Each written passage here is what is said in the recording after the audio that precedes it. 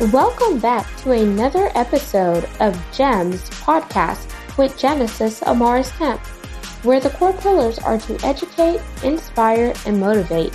Sit back, relax, and enjoy this segment.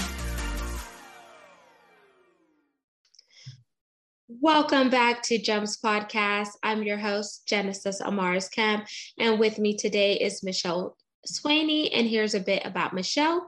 She is the CEO of the Potty School, a potty training consultant, speaker, and teacher of in-person and online classes. She is the author of the Complete Guide to Potty Training Your Child, Expert Solutions for Any Mess, and the creator of an admin for the 3 support groups for potty training, 72,000, and elimination communication, 17,000, where she helps over 92,000 motivated families move toward the next step on their family's potty journey, ultimately toward potty independence.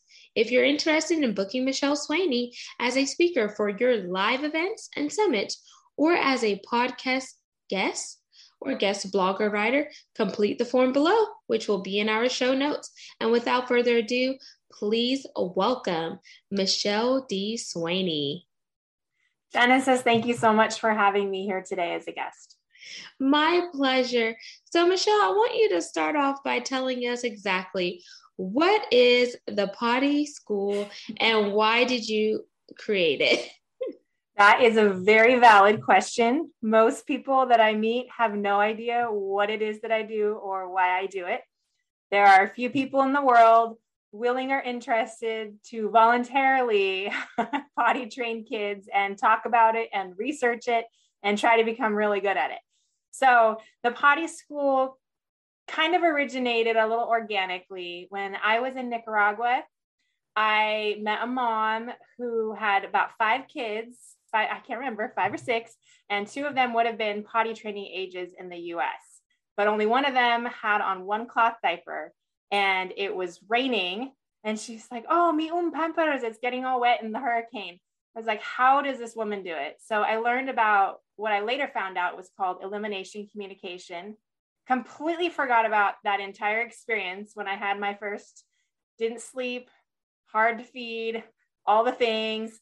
And by the time he got old enough to start walking, I was like, wait a minute, I want to get this kid out of diapers sooner rather than later. So that's how my journey started, was actually through elimination communication. And then I realized potty training is kind of the need close by me. And so I shifted gears a little bit and started working with families on potty training.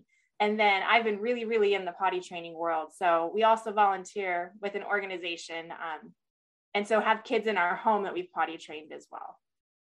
Wow, that is super cool. And I cannot imagine what that mother was going through to have a cloth diaper on your child while it's raining. And then it sounded like it was her only one. So, oh my gosh, like just trying to think about that here. It was like, I'm seeing a lady holding a baby, rain coming, the wind is probably gushing. And then she's like, oh my gosh. And you mentioned elimination communication. So for those listening, as well as watching this segment, what exactly is elimination communication?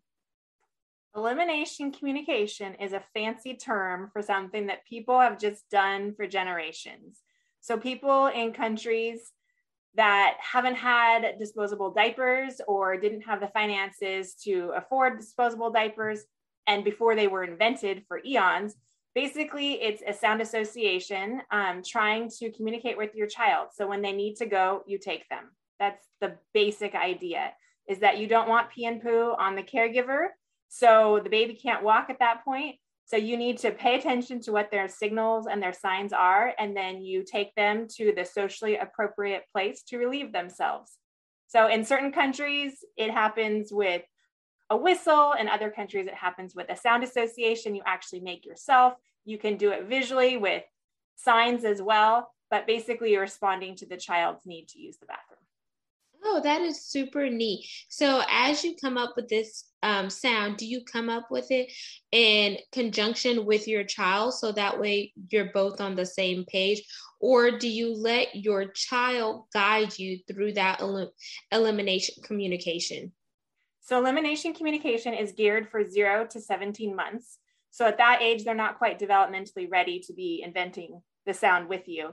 You are having a sound. So the sounds that typically are used, at least in the United States, would be like a hand signal. This is for toilet. This is the sign in ASL, sign language for toilet. Yep, just like that.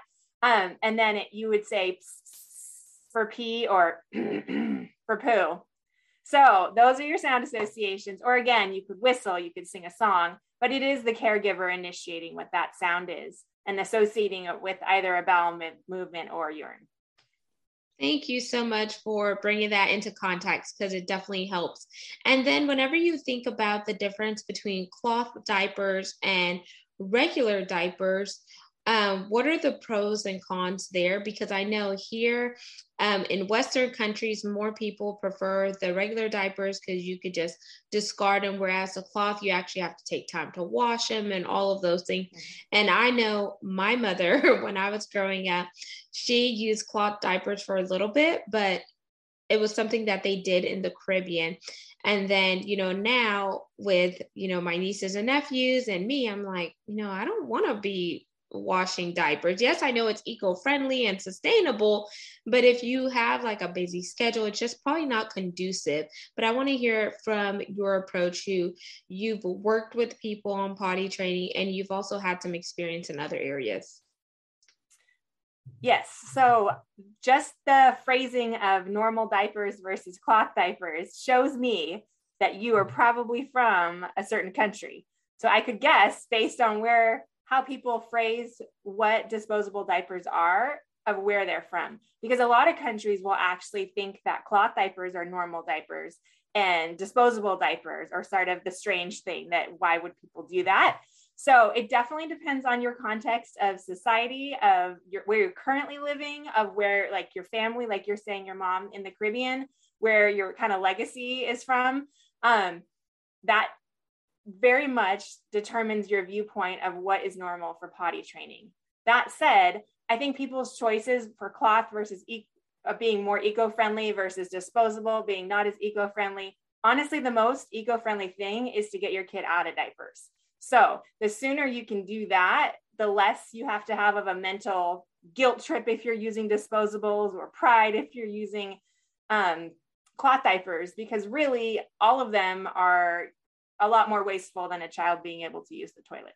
So if you can get in the mindset of, even if I can reduce one diaper a day and I can get one pee in first thing in the morning or one poo in once a day, your diaper usage goes down dramatically. And I wouldn't say it's an issue of cloth versus regular or disposable in that case. And thank you for helping me break it down there. And when you think about the formation of potty school from conception to where it is now, what are some of the obstacles and challenges you faced early on? Well, early on, I started this business because I was pregnant with my third, and my second child had a lot of issues in utero. And when she was born, she wasn't supposed to be able to walk or talk, sit up, dance, sing, anything. They weren't even sure she would make it through birth. And she did, and she's doing phenomenally. But when I was pregnant with my third, I was so nervous that I was going to spend my whole pregnancy worrying about this child. I told my husband, I said, I need to concentrate on something that would help people. And so that's kind of how the potty school came about, as an actual business versus just kind of a hobby to help individuals. I knew I could help more people in the business realm. So that's how the inception of it started, was me wanting to be able to focus on something other than just myself. Nice. So definitely out of necessity, but then the need for really helping other people. And it also seemed like it was a way for you to get your mind off of what was taking place and, segue your energy onto something else that was going to help you as a mother and help your children, but also help other people who may be going through something similar. Right. So how long have you been doing this work? The potty school has been open since 2016. Oh, nice. And what's the most rewarding part of your day, and just dealing with the potty school, seeing how far your children come? I think for parents, the most rewarding part of potty training is when they get it and they get to see the light in the kids and they understand. And so from the perspective of being a consultant who's working with the parents, I don't see the kids always face to face, because if I do a phone consultation or Zoom, the parent gets that joy of, oh my gosh, they did it and they're so proud of themselves. I can do it. I can do this.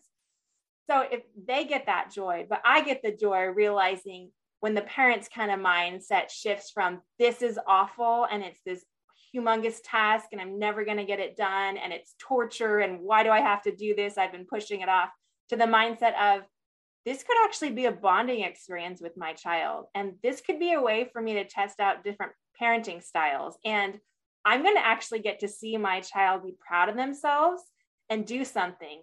And for even parents that not everyone gets to see their kids' first step, the timing's off and whatnot, potty training is a more intensive, really focused time. So almost every parent who's involved in potty training will get a chance to see that at some point. And I love hearing the stories about their kid getting it for the first time, especially when you get into the special needs world. That's a whole nother level of being able to be proud of a kid for coming over a hurdle that some people thought never was possible for that child. That is amazing. And when you see other people light up and you see the progress that they're making, you really see how you taking this and making an imprint is really driving that impact. And it's so rewarding, I'm sure. But one thing I want to ask, for someone who is a new mother or a new parent, I'll just say new parent in general, when would you recommend them start potty training or working on it with their child? That is definitely the number one question I get asked. So well done, Genesis. It depends. That's the answer. It depends on your family, on your priorities. I firmly believe that kiddos can be potty trained from birth, but it's not technical potty training. It's the elimination communication and it's the sound effects and it's having a two-way street there. But most parents don't even think about getting their kid out of diapers when they're 15 months old. So technically, my definition of potty training is 18 months to 5 years old.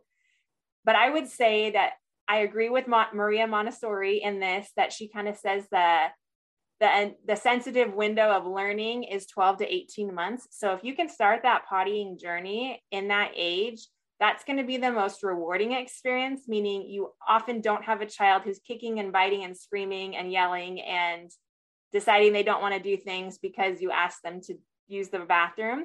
So it's a really kind of docile age where they're really excited to learn anything. They're eager learners, they're very receptive learners, and they're communicative to some degree, but not so much so that you're having an argument with a kiddo.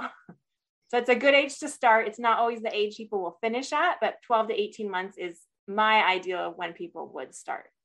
Okay, and then the max age, you said per Maria Montessori, would be 5 years old? Per Maria Montessori, she would say that ideal time frame would be 12 to 18 months. I basically put typical children, neurotypical children would potty train generally between 18 months to 5 years old. Before that, we'd call it elimination communication. After 5 years old, I would put that in the special needs category. So I work with special needs kids that are ages 0 all the way through 9. And then past that, I would send out referrals for older children at that point.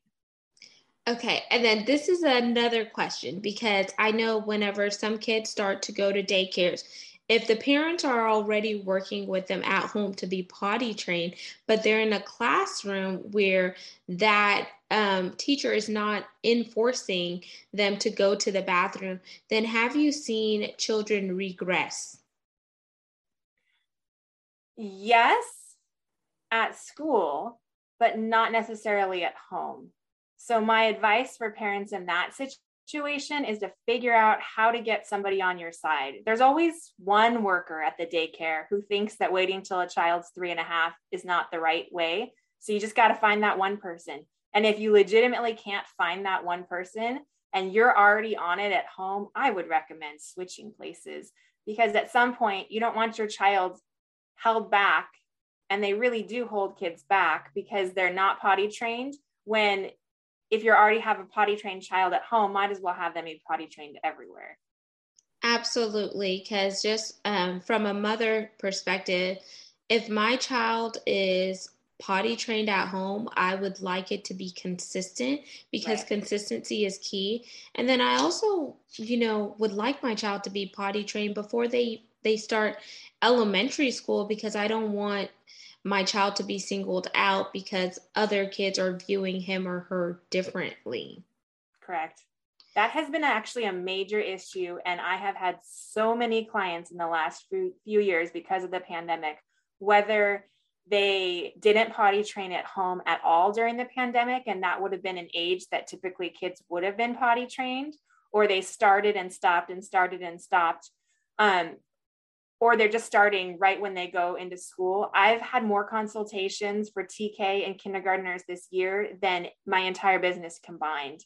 So there is definitely a difference, because a lot of schools won't let kids in kindergarten or even TK need their diapers being changed. And so all of a sudden they get moved into a special ed program because of diapering needs, which has nothing to do with their mental capabilities. And it's not necessarily a great fit. And ideally, kids would be potty trained, but there are so many situations that might have them there, let alone a pandemic, that would get them to the point where they're still in diapers when they enter elementary school. But it's obviously not ideal, like you were saying. Yes. And how do you think that the parents and the schools could engage in a conversation where it's a win-win for both sides? That's a great question. I think the setting of expectations is probably the most important thing. I think that a lot of parents react to the rules that they didn't know they had. So whether it's elementary school or it's a preschool, they say, I had no idea. I just got called out of work 2 days this week. I can't get called out of work because my child pooped their pants. Why are they doing this? And I say, oh, can you read me part of your child's preschool contract? What does it say about potty training? And they say, what are you talking about?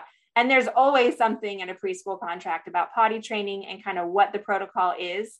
So I think people having that expectation in mind and having a plan for it, because your child pooping their pants isn't the end of the world, but it might mean that instead of missing 2 days of work in a week, that you take off a 3-day weekend and really focus on it. To zero in and just really get the ball going there. Yes. So plan, but execute. Yes. And then rinse and repeat. Yes. Like shampoo. So I know elimination communication is one tool that you use. What about other external tools? Like I know nowadays they have the different potties that sing, they have the other potties and etc. What are some other tools that you may recommend to new parents that just need a extra boost of support? So the basic things that I say, if you're really trying to make it minimal, bare bones, is you need a kid to potty train. You need a support person who has some idea what they're doing and can be encouraging to you. And you need a proper receptacle, so a place for them to go. So for elimination communication, a top hat potty is the way to go. There aren't really other things on the market at this point. Baby potty, there's one. I love Baby Bjorn. I am not endorsed by them, but their products are stable. They last for years. They're safe. They haven't had many issues with safety at all. They have non-stick on the bottom of them, and any of the miniature toilets that are on the ground that have an insert that comes out is really helpful, and just for cleanliness sake. And then there's also the option of a seat reducer that you put on top of the toilet. So you don't need both. You could pick one or the other. Depends on your child's age. It depends on your child's location. Some people like to have the actual built-in seat reducer that's part of the toilet. So I have all of those things as recommendations and reviews on my site.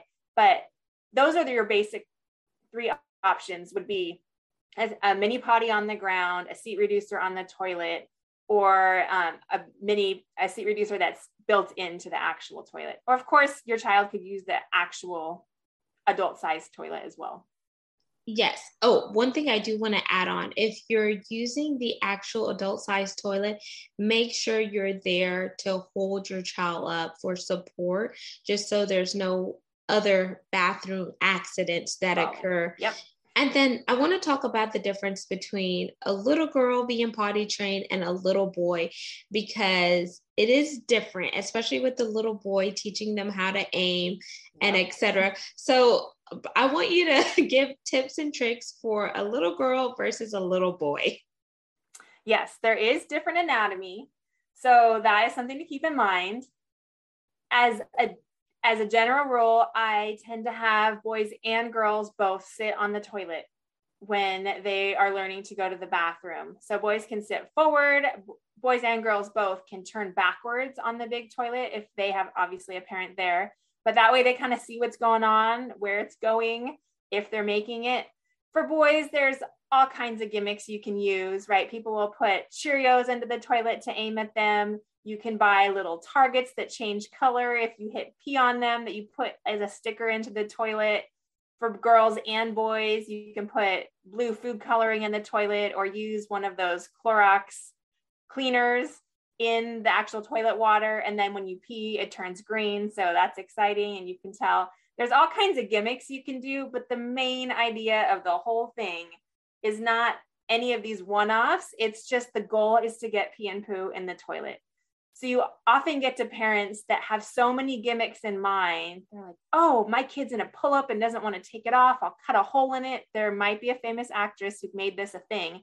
It's not helpful. The point is getting the pee and poo in the toilet without a diaper. So there are things you can try, right? For girls and boys alike, there are certain children who are more likely to get up and run. So if you've got a runner, you might want to think about having a seat reducer on the big toilet versus putting them on a mini potty.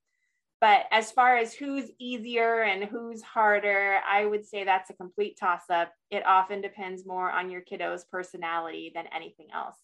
The only real anatomical change in the pottying situation is that men's bathrooms offer urinals.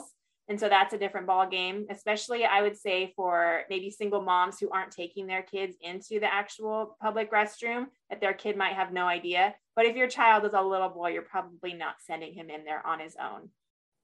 Yes. And thank you so much for breaking it down. I learned a new thing because I had no idea that you could put them backwards on the toilet so they could actually see and understand where it's going and etc. So that's a good tip and trick there. And Michelle, as we begin to wind down, I want you to leave the listeners as well as the viewers with a call to action for this segment. I am super grateful to be here again. Thank you. And I have run the site, thepottyschool.com, and you can get all your information there about consultations, phone or Zoom, and even in-person consultations, or our online membership site, Diapers to Flush. And are you on social media?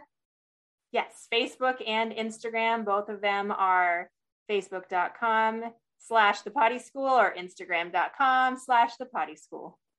Amazing. And then do you do any like video snippets or any like live demonstration without using the kids? Because of course, proprietary and you can't really put that there, but like any videos that are kind of like guides that parents could check out on your social media?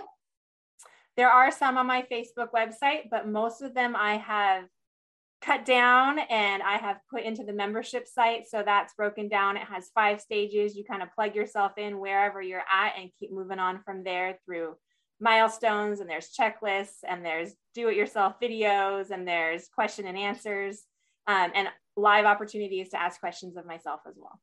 Okay, cool beans. And now for the last minute before we shut down, we're going to play a fun game, rapid fire, get to know Michelle Swaney. Are you ready? Okay, I guess. Number 1, favorite color? Turquoise. Number 2, favorite vacation?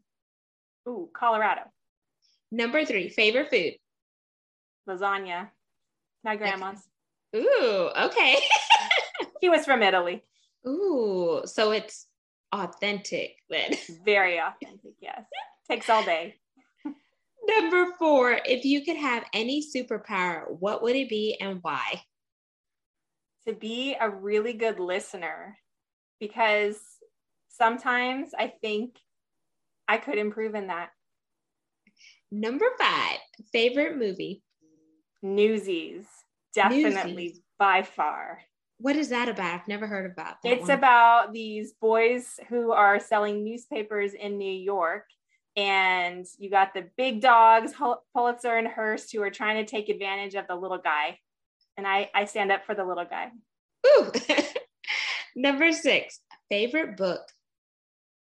The Bible. Oh, okay. Other than that, I read so many books, I'm not really attached to anyone. Okay. Number 7, dream car. Ooh. Man, I feel like I would pawn that off on my husband because he would have a better choice than I would. Something that I don't have to worry about ever breaking down is really the most important to me that all the kids can fit into. Reliability, y'all. She wants reliability and sustainability. Yes. I'm very boring like that. 8, what is your go-to self-care? That's a great question. I would say going for a jog at the Back Bay by us. So just fresh air, something in nature. And then actually every year on my birthday, I spend at least a couple hours with the journal, reviewing my year, thinking about what I want this year, and then thinking about what I want in the future. And I call it my birthday journal. And I have that all set up from year to year. I have my questions and it's ready to go. That is super cool. And you're being intentional too, because you're planning. Mm-hmm. And then 9, favorite dessert? Oh, creme brulee. That's an easy one. Awesome. And then 10. Okay. Do you want to pass or play? I'll play. Okay. So play is you can ask me any question you wanted to ask during this segment. What kind of gel do you use in your hair?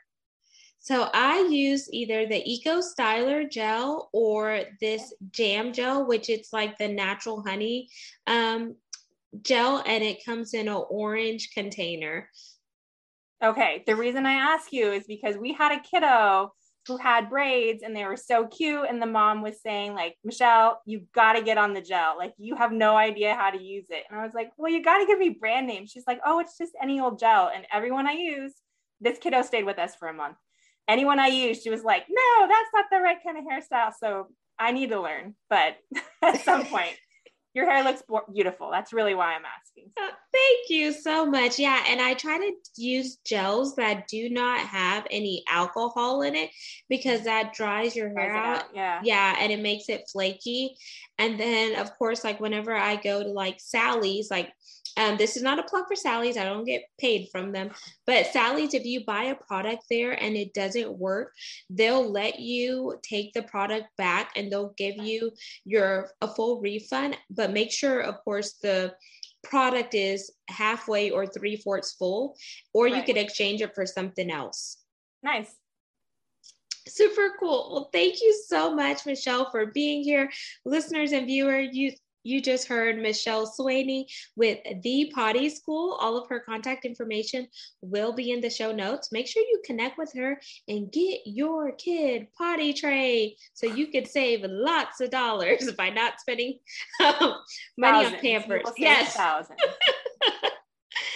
And until we chat next time, peace, love, and lots of blessings. Don't forget to subscribe and share this segment. We're on 40+ platforms, and follow us on YouTube at Gems with the Genesis Amaris Kemp. Until we chat next time, ciao. Thank you for listening to another segment of Gems Podcast. Hope you enjoyed this recording. Make sure you like, comment, share, and subscribe to Gems Podcast on your audio platform, as well as our YouTube channel, Gems with Genesis Amaris Kemp. We would love for you to be a sponsor, so please reach out via email at gems, GEMS, with WITH, Genesis, GENESIS, Amaris AMARIS, Kemp, KEMP @gmail.com, where your brand, your swag, your services can be here on GEMS Podcast.